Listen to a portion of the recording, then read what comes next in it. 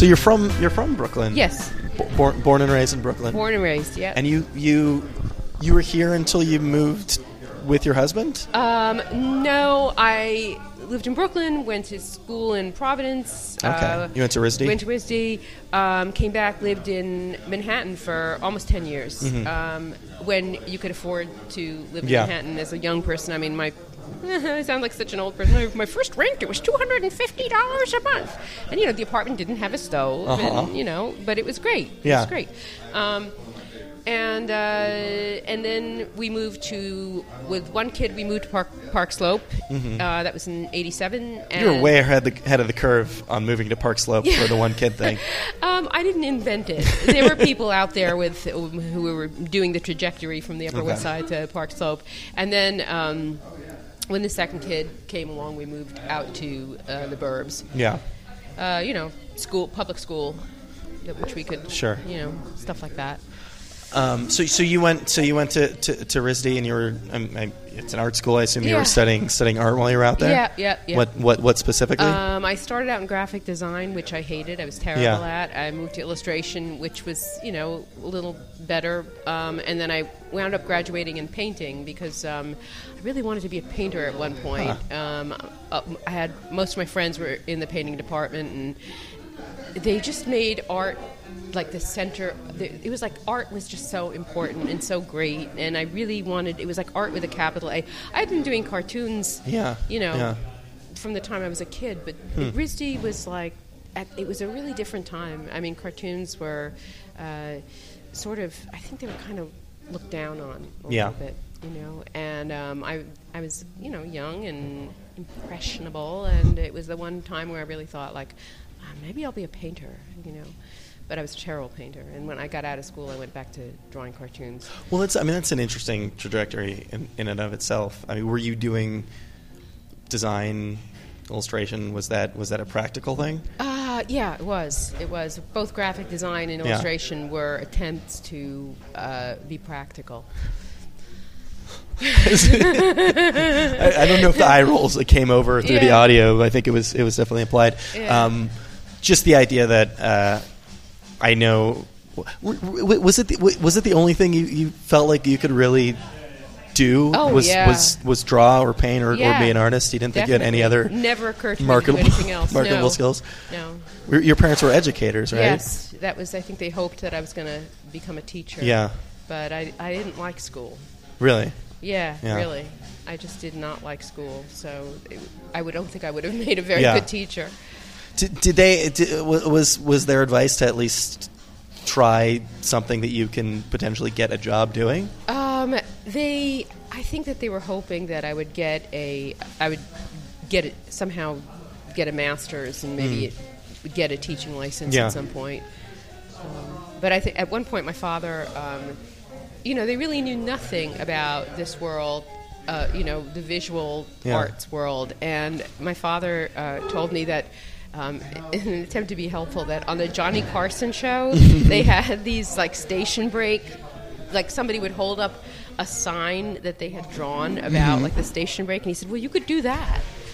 Or like the technical difficulties thing that they throw, like that sort of. Yes, that's interesting. Yeah. So they were trying to be helpful. Did they also realize that maybe you were, for better or for worse, destined to do that?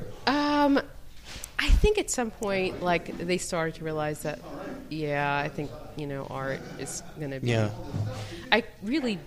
It never occurred to me to do anything else. Yeah. What's the conversation like with your parents that you're going to art school?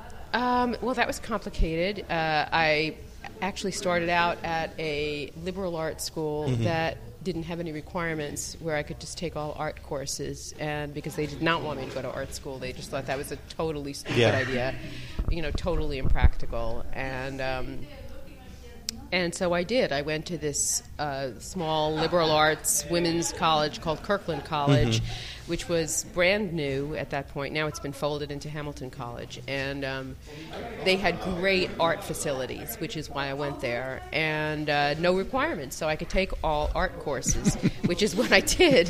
But at some point, I think I had a teacher there who suggested that I go to art school. So. What was that? What was that experience like getting to RISD for the first time? I mean, I can't even. It was I can't very imagine. intense, and it was horrible in a way because. Really? But I think when I went to RISD, it was the first time, and this may make me sound like that I was particularly slow and sheltered, which I was. Mm-hmm.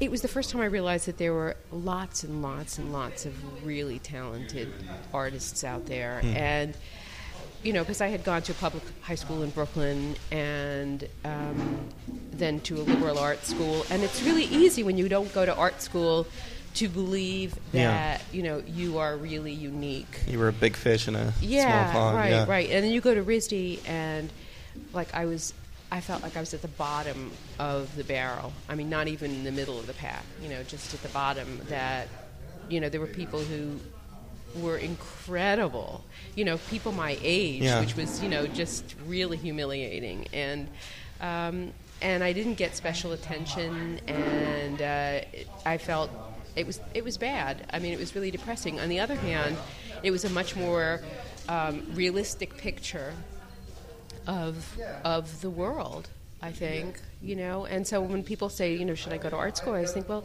maybe you should, because it's really, if you go to a regular school, your ego might not take such a beating, but you'll get out and you won't know what hit you, and so I felt more prepared when I got out.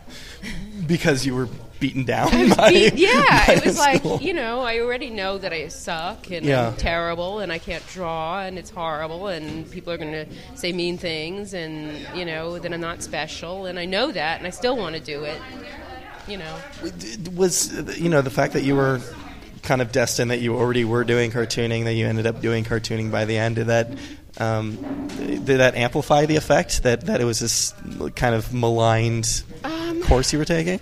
I think that it was interesting. It wasn't like I'm going to. It's hard to explain, but I think it was like, this is very interesting that I still want to do this. That I've come back to it, and that I know all these things about myself. That I'm not the best, that I'm bad, in fact, and I still want to do it. And I think that's like actually kind of a good thing. If you want to do something, to sort of know, how far you have to go and how,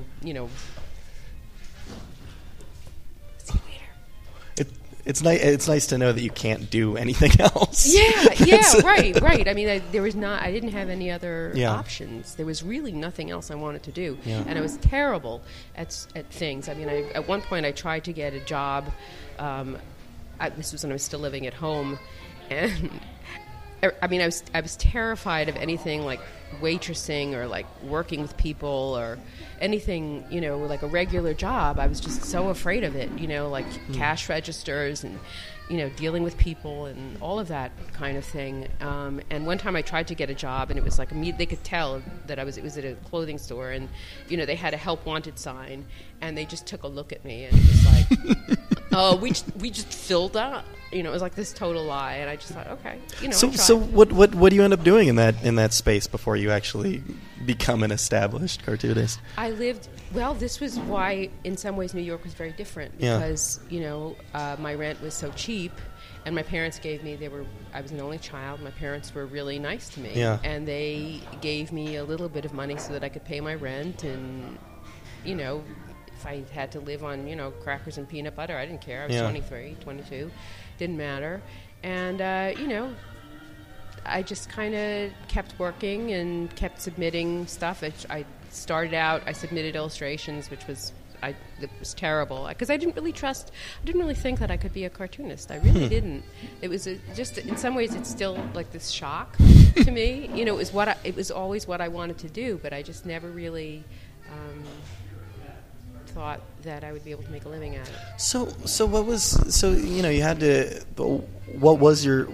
I mean, it sounds like there I guess, wasn't a plan B, but somewhere in the back of your mind, if you really don't think that this is something that you're going to achieve, your parents aren't going to be able to support you forever, and you retail isn't working out. Retail's not working out, and I knew that I was not one of those girls who was going to be. You weren't going to get a sugar daddy. I was not going to get a sugar daddy. Yeah. I would never have been able to, fill those stilettos. I don't know. I don't know. So how long was that period of trying and waiting? I was really, really lucky. Mm-hmm. I mean, I moved out of my parents' apartment in December of '77, and I sold my first cartoon to the New Yorker in April of '78. So I was really, really lucky. And I was doing some cartoons for the Village Voice at that point, and National Lampoon, and I was starting to get published. Yeah, and those are established places, Yeah, or at least yeah. at least now they are. So how much of your what were your days like during that period? I mean, how much of them were actually just spent sitting at a drawing board? I drew a lot. Yeah. I liked being, I liked drawing. So a lot of time just drawing. And you had given up painting entirely by that point? Yeah, totally. I gave up painting the minute I got out of school. Yeah. I went back to drawing cartoons. Just it's interesting. I mean, have you painted? Have you painted since then? I do. I paint. I do watercolors. Yeah. Not like watercolors. No, I'm going to do this wash with the sunset or anything. But I color in. That's what I feel like I'm coloring in. So I love working with color. Yeah. But I don't think of myself as a painter. It's just you realized you couldn't do it. Yeah. And then that was kind of it for you. Yeah, it was like I didn't really get the same joy out of it that I got out of cartoons. And I think the thing with cartoons that I loved so much always is that there's writing, there's drawing, and the form is so plastic. There are so many different sorts of cartoons you can do. You can do multi-panels. You can do one single panel. You can do all kinds of, odd things within the form, And you get to make jokes, and I like jokes. I like funny things, so... Yeah, there's a certain sort of funny painting that I don't know if it's really it's like people sort of stand there and laugh at it and explain why it's funny to each other, but it's never really. It's not the same as a cartoon. It's never really that funny. Yeah, it's not really that funny. Yeah. You get to. I mean, again, I guess you sort of tell a story in a painting, but you get to tell a story in a cartoon or a comic in a way that you really can't in any other visual art form, I guess. And you can do straight panels, or you can do something that's more like reportage, and then have cartoons within it. I mean, I just think I love the form, just how it seems to you can do so many different things with it. So you're working for the New Yorker fairly early. I mean, you're at the Village Voice. There's a little bit of crossover there between that and the underground comic scene. You're in New York City. It was 1978, so there was some of that going on at least, right? How aware were you of that? I was sort of aware of it, but I think I don't know. I just wasn't that downtowny. I mean, I wanted to be, You weren't that cool. I wasn't that cool, Yeah. I mean, I remember once I just knew I was not cool like that. I mean, I loved, Nan Golden's photos. I loved looking at all that stuff, but I lived on the Upper West Side, I don't know. I don't like needles. I don't like really super dirty things. I mean, I just I think I was just not, I didn't feel like I really fit in, with that whole downtown thing. Yeah. Were you doing longer form work then, or did that come later? I think that might have come late. Well, the book that memoir, I have never done anything like that before. That's probably the first thing that I've ever done like that, where it's really, 230 pages, which is one story. Was it just a matter of finding the right story? Is that why it took so long? I'm not even really sure. I just had not really been drawn to that kind of long form before, and I like letting the form follow what the idea is, rather than like I'm going to do a 250-page book now. I mean, I had no idea when I started this book actually how long it was going to be, or what form exactly it was going to take. There is something, it seems like everybody is always pushing towards doing something longer, whether it's a novel or a graphic novel or a movie, just because of that sense of accomplishment that you get doing a 200-page book versus a panel. I don't know. I mean, I'm really not. I think that because something is longer does not necessarily mean it's better. Sure. For sure. And I don't know. I mean, there's certain. I can't think of any offhand, but like a short book that can. Would have given me a lot greater sense of accomplishment than something that's 800 pages of crap. You know? So I guess it's the idea of kind of ephemera, of something of like the New Yorker. Yes. It's very well respected, but you Still get a panel in there, and it's a weekly, bi-weekly absolutely. magazine. Oh, I know. I mean, the first time I did a cover, it was like. That week went by very quickly. It was like, wait, now they have another person's work on the cover. It's no longer. But there is something very ephemeral about the cartoons, and about it's just that comes with working for a magazine that comes out every week. It's journalism.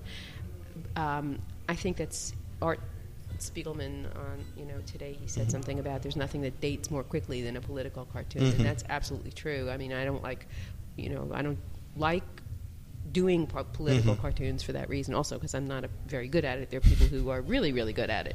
I'm not a political junkie.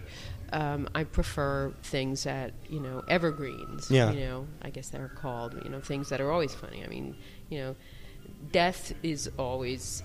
I don't know. You were going to say death is always funny, which is just a questionable statement. I mean, yes. But it's universal. It's universal, and that will never go out of style.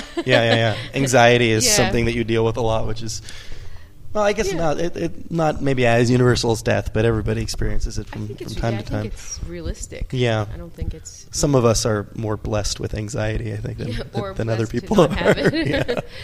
Just blank it out. Yeah. So did this in terms of the of the idea leading the form, and in terms of you living this life experience and wanting to make art out of it, at what point is it clear that you are in fact working on a book? Well, I always I feel like my cartoons always have something of what's going on in my life in them. Not always, but sometimes a lot. And I don't really remember whether there was one point where I thought about doing this, but it was definitely something that was in the back of my mind when I was going through it. I think it was a way of sort of managing it, maybe also, because it was a very overwhelming experience at many points, and I think being able to sort of step back and make a story out of it is one way of not feeling like you're just going to go, under that tidal wave, Yeah, it's and I know that your life is informing even the New Yorker strips, and I've heard you talk about this, but it sounds like it's a little, in a lot of cases, maybe in most cases, a little more removed in terms of you pulling a quote or something that happened and putting it in there. That's very different than writing a book about your parents. Yes. This is everything in that book that's not like an example of something my parents could have said, like, the oven mitt. I mean, that was really, really happened. So, with the neurologist with the 7 words, I mean, I had written that in a letter to a friend. Thank God for, Google's Gmail search, because I was able to, put in search terms when I was working on the book, like, the place, because I always called it a place, or my mother, and put quotes around it. And then, like, anytime I referenced my mother at the place, or, hospice, or the name of my mother's, aide. I had a lot to work with because I had written a lot of emails to people about, things that I was going through. So, it was handy. It's interesting. You work through your own paper trail. You did research into your own into your own life in a way. Worked through my own paper trail. So, but it was handy. Because then, I remember that this neurologist had visited my mother and given her some words, but I don't know if I hadn't written them down whether I would have remembered specifically what they were. Were you? I know your father's memory was going there towards the end. I mean, it sounds like he had it happen pretty late. I mean, he was pretty lucky, all things said. He was into his 90s right before he started losing that. I mean, that's... And it wasn't totally like Alzheimer where he didn't know me or anything like that. It was, but there were significant, gaps in what he remembered. Do you find, because I've had this experience too, and I've got a grandfather who's going through that. You have this sort of impulse when you find out that, I mean, obviously that time is finite, but when you realize that the memory starts going, that you want to know as much as you can. You want to sort of tap that resource as much as you can. Oh, definitely. I mean, I think for me, a lot of writing and drawing is about remembering. And I think I know what you mean. I mean, about wanting to hold on to it, because I hate that we forget. And I mean, I know that, if you don't forget some things, then that's how people go crazy. But you have to be able to, forget things to make room for new stuff. And I certainly forget, a lot of things. But at the same time, it will sometimes really trouble me that I can't remember where I had dinner, 5 nights ago or something, or what I had for dinner. Or, so I feel like writing this book was a way for me to remember my parents, to remember their voices. I mean, I can sort of hear their voices in my head still, very well. I can picture them in my head very well. And I know it's going to go. I know they're going to fade. That's just the way things go. But it was a way for me to hold on to them a little longer, I think. Did you find yourself, though? Because I guess what I also meant from that was, that you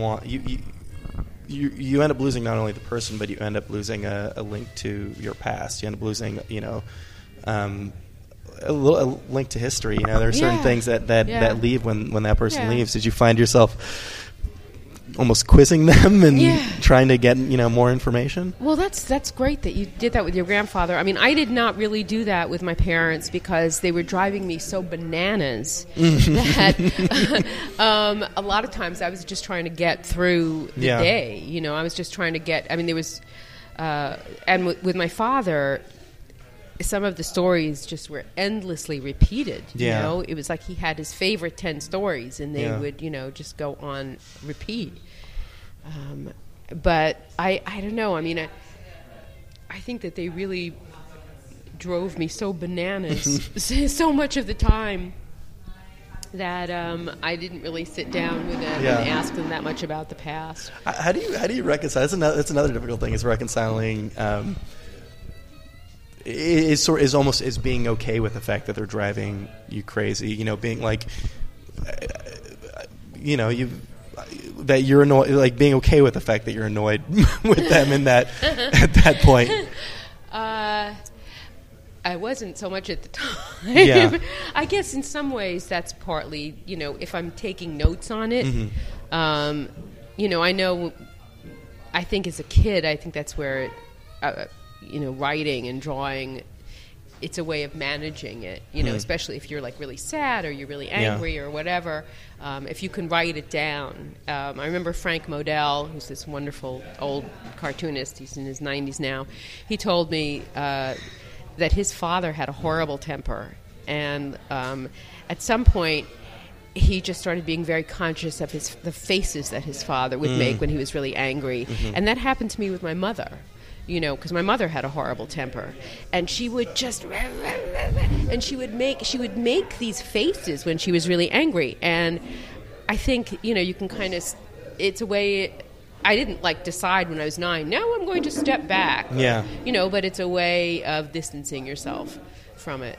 It's like, ooh, you're making quite a face there. That's maybe an interesting insight into your genesis as a cartoonist, is drawing or having this animated face around you.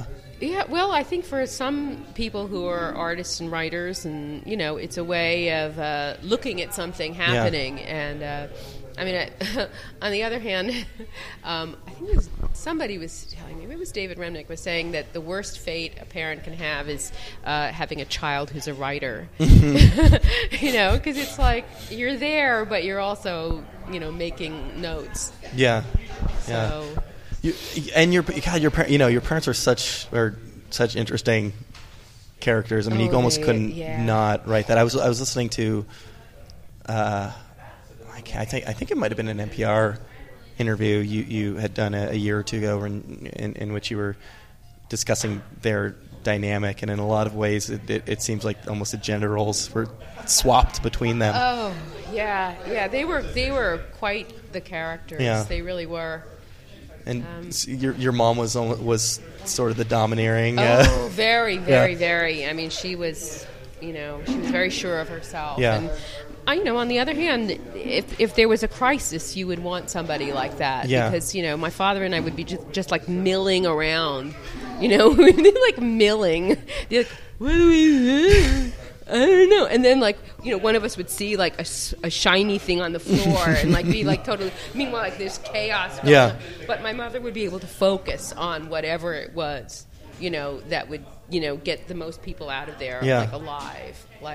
The Titanic could be sinking. You'd want to be with her. She was the pragmatist. She was the pragmatist. Yeah. She'd be able to see what was going on and, save the day. And my father and I would be like, oh, look at the interesting angle that we're at right now. Look at this. The horizon is tilted.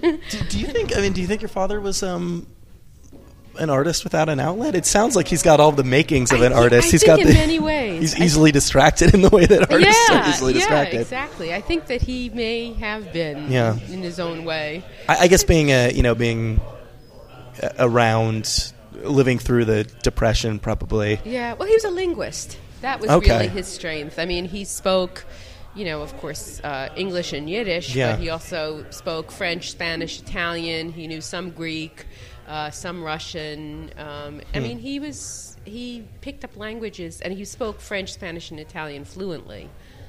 So he was a linguist, and she was... She was a musician. I mean, she had wanted to be a concert pianist at one point, and she was really good. I mean, she could sight read. She was amazing, and she practiced every night. She played for about an hour. We had a baby grand in the apartment, and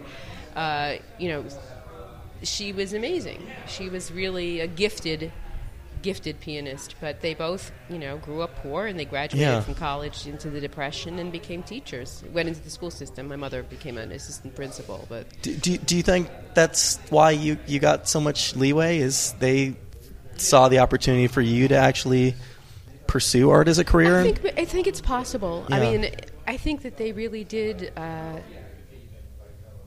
give me a lot of leeway in their own way. Mm-hmm. To even just not say well, there's no way, we're not even allowing you to do this. You're going to have to get a teaching degree to twist my arm in that way. It's like they did try to have me go to liberal arts school, and then they let me go to art school, and that's pretty great. It is funny the way that teaching has become this fallback for everybody. Oh, it's awful. Yeah. I know. Those who can't. Yeah. From one interview to the other. Yeah.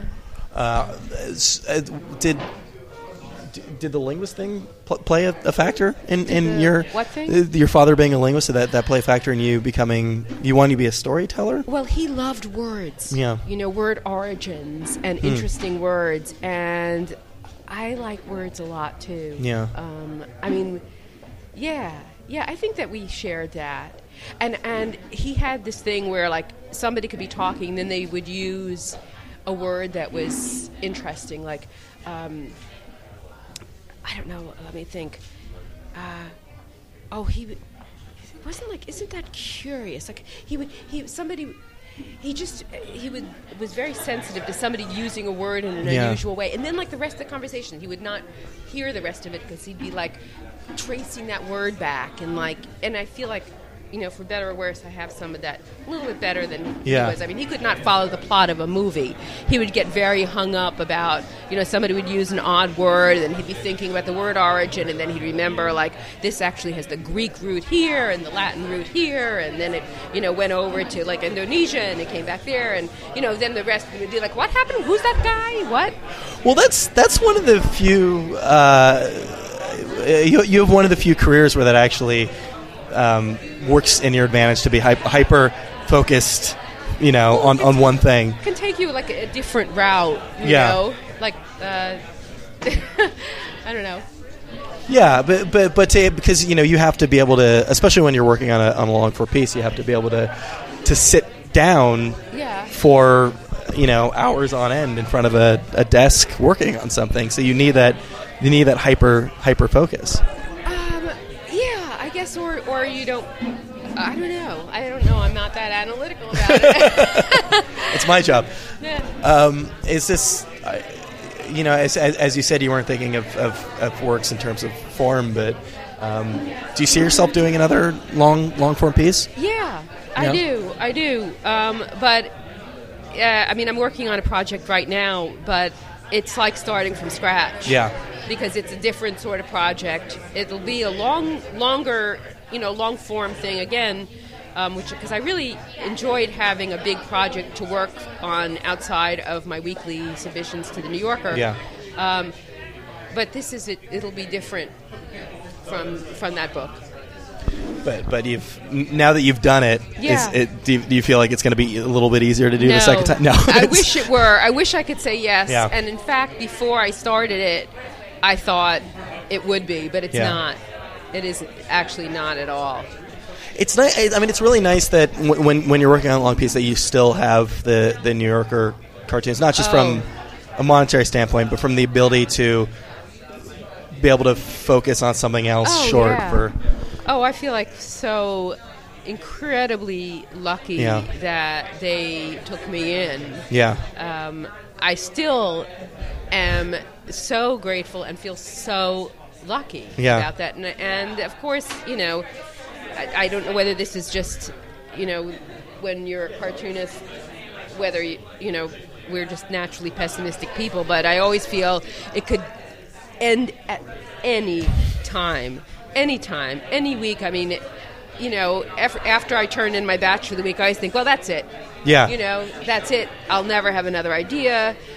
They're going to realize that, they've made this giant mistake, and that, because I know I suck, and now they're going to realize that I suck, and, just all that, constant. Have you become any more confident, now that you've established yourself and you've been doing this for a long time? See, it can go in the other direction. Really?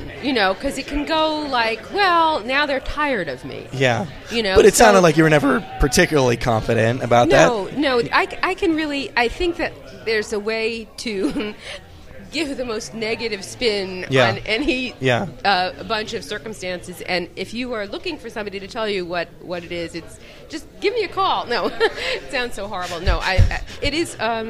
that can be your fallback career, is telling people why everything is terrible. Why everything's terrible and why it's not going to get better. Yeah. But you have to look back on what you've done, and especially with this book out now, and everybody seems to love this book. You've got to be able to look at something like that and appreciate that there's something there. I do. I'm so glad that the book has resonated with as many people as it apparently has. Let me ask you this to end it, because I know you got to get on your way. What is the best cartoon that you've had rejected from the New Yorker? What is your favorite? What is the one that really hurt you? Oh, brother. Well, you know what? I can only go back like 1 week. Okay. But I can think of a cartoon that I turned in last week, which I had a feeling they weren't going to take, and which they did not take, but which I really loved, and it was just these names. And it started because, I don't know, it's too boring a story, but I just made up names of people, and while I was doing them, it was really making me laugh. And I was hoping it did not have a specific like gag. It's just absurd. It was absurd, but it was like the names. The names were funny. Okay. And I cannot explain it. And then I drew what those people would look like, and some of them like just had these faces. Yeah. Like I can't obviously do it over the microphone, but like. I don't know. I can't do You're it, grimacing. But it was like this kind of. Yeah. You'd have to see it. Yeah. But like I drew these very specific people that went with the names, and it really cracked me up. And of course, they didn't take it. So going back 1 week, that made me sad. Yeah. Yeah. It's that sort of that intangibly funny thing that is why it's so hard to translate. Funny. This is actually funny. Do you know when they're gonna? Do you have a good idea of when they're gonna accept something? No, or it's pretty arbitrary as far as you can tell. As far as I can tell, it's totally arbitrary and has been with every editor. I mean, I can never tell. Yeah. And one thing before we go that Bob Mankoff sometimes tells the story that he runs the the cartoon editor and he's been a cartoonist from before when I was there, and he had gone to school. I forget where, but for psychology. And when he was taking an experimental psychology course, he did this, or some kind of abnormal psychology, I don't know, psychology course. They did these experiments with rats, where these rats were in cages, and they had a cage where every time the rat pushed the lever down, a pellet would come out. And one push, one pellet, one push, one pellet. And the rat would tire of it. And then there was a cage where, like, the pellets almost never came out. Like, push, push, push, no pellets, no pellets. Okay. And the rat would tire of that. But then there was a cage where, like, no pellet, no pellet, pellet, no pellet, 2 pellets, no pellet, no pellet, no pellet, 4 pellets. And this randomness of the pellet and the pushing down of the lever, that rat would be pushing the lever forever. And that is what I feel like being a cartoonist, a weekly cartoonist. It's like no pellet, no pellet, pellet, no pellet, pellet, pellet, pellet, no pellet, 5, 6 weeks, no pellets. Then suddenly 3 pellets. It's like... it's just you've had the taste of the pellet, and that's what keeps you. Well, it's because you don't know. Yeah, you just don't know. I mean, they kind of keep you going by like not knowing, and you just kind of say, well, I mean, if I didn't like to do, obviously it can't just be for the pellets. It must be that this is really what I like to do. That's what makes being an artist so hard, and that's what makes it so hard to be, I guess, objectively self-critical of yourself. Is there's no wrong or right answer. How would you ever know? And how would you ever know how somebody else is going to react to that? Yeah, no idea. Yeah, no idea at all. And obviously, you can't go by it. Yeah. Sometimes they're not right. I mean, sometimes after they buy it, I'll like it more. But, sometimes, as I was telling you, they won't take something that I like. But has having done this for a while and seeing what hits with them, has that made you adjust the kind of work that you're doing? I think that to some extent there's some of that. But one advantage I think that we have, the New Yorker staff has, that if you can call it that, is that we submit these batches. We submit groups of cartoons every week. And so, there might be... In fact, this is probably a guarantee that I won't sell it. I'll do a cartoon. I'll think, this is such a perfect New Yorker cartoon. They will never take that one. But I'll feel compelled to throw it in the batch. Yeah. But there's always a few things. Like, I think deep down, I would have been shocked if they had taken that name cartoon, But I feel like I get to do... I mean, I almost every week I turn in a few cartoons that I know they're never going to take, but I want to do them, you know. And I don't know whether they'll ever go anywhere or what, but I want to do them. Do you have any kind of an outlet for the things that don't? Are you putting them up on your site or? No, I sometimes I rework them, and I resubmit them. Yeah. Sometimes, like with this parent book, there were cartoons that I did, like the oven mitt one, which went into the book. Oh, interesting. So, you know, there were cartoons in there, like the Ouija board one I had submitted to the New Yorker. Yeah. Which was really more like reportage. I mean, that really happened, you know, that weird thing, which I did not know what to make of, but that went into the book. I didn't think when I did it that I would, you know, down the line, 4 years down the line, be doing a book, but it went into the book. It's interesting. So, it's another case where you've got, it's like searching through the email where you've got, you know, decades of cartoons. You've got this sort of, in a weird way, a written history. Yeah, and you don't really know. I mean, I feel like all I can do is do what I want to do that week and try to stay as, sounds so corny to say it, but to try to stay as true to what I think is funny every week, and to try to be grateful for, you know, the opportunity that I have, and not to, you know, try to look too far into the future. Yeah. And, you know, that's it. You know? It's hard to stay grateful. Yeah, well, when it's easy to take things like that for granted after a while. I know. Yeah. But it is something I am. There you go. That was Roz Chast. Recorded that conversation, I guess, a while ago now at Comic Arts Brooklyn. Wonderful little indie comic show put on by the good folks at Desert Island Comics. We had that conversation in, I guess you would say, a basement. It looked like, you know, maybe it had been a wine cellar at some point, or a fallout shelter or catacomb or something like that, below a really, really nice hotel in Williamsburg. Same hotel, incidentally, where a few weeks before I actually had the conversation with Legs McNeil that you heard on this very program. I was a little bit wary, if I'm being perfectly honest. I was a little bit wary going into the conversation with Roz, just because I'd read her book. Really, really wonderful book. I can't recommend it highly enough. Can we talk about something more pleasant? Easily one of the best comics of 2014. But, you know, like, we were gonna talk about it's a book about some really deep stuff about mortality, about family, things like that. So, you know, I didn't really know, I guess, what the tenor of the conversation was going to be. But you know, if you have read her book, you know that she's very good at turning a very kind of heavy and somewhat dark thing into a very, very interesting read, and also, as you just heard, extremely interesting and engaging conversation. So thanks so much to her for taking the time to do that. It was a really wonderful talk. Again, absolutely check out her book. Can't we talk about something more pleasant? She writes for the New Yorker. She's a cartoonist for New Yorker, a magazine that you are no doubt familiar with and most likely subscribe to. So check her out there. Thanks so much to her. Thanks to Gabe at the Comic Arts Brooklyn Festival for helping me navigate the catacomb-like labyrinth of that hotel. Thanks to Brian, as always, for editing the show together. Thanks to Mark and everybody else at the Boing Boing Podcast Network.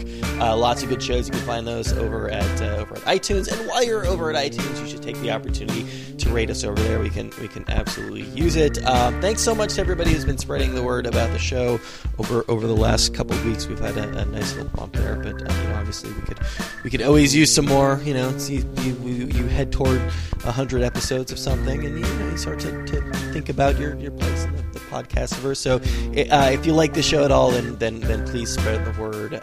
Please rate the show. Please follow us over on Tumblr. That's riwildcast.tumblr.com. That is the first and best place to find episodes of the show. Any feedback or anything like that, it's riwildcast@gmail.com. Thank you guys so much. As you can tell by the incredibly long period between recording the interview and posting the interview, we have lots and lots of shows lined up. I'm going to do one in 2 days, in fact. So lots of stuff coming up again as we head toward 100 years of this podcast. So we will be back just about this time next week with another episode of RIYL.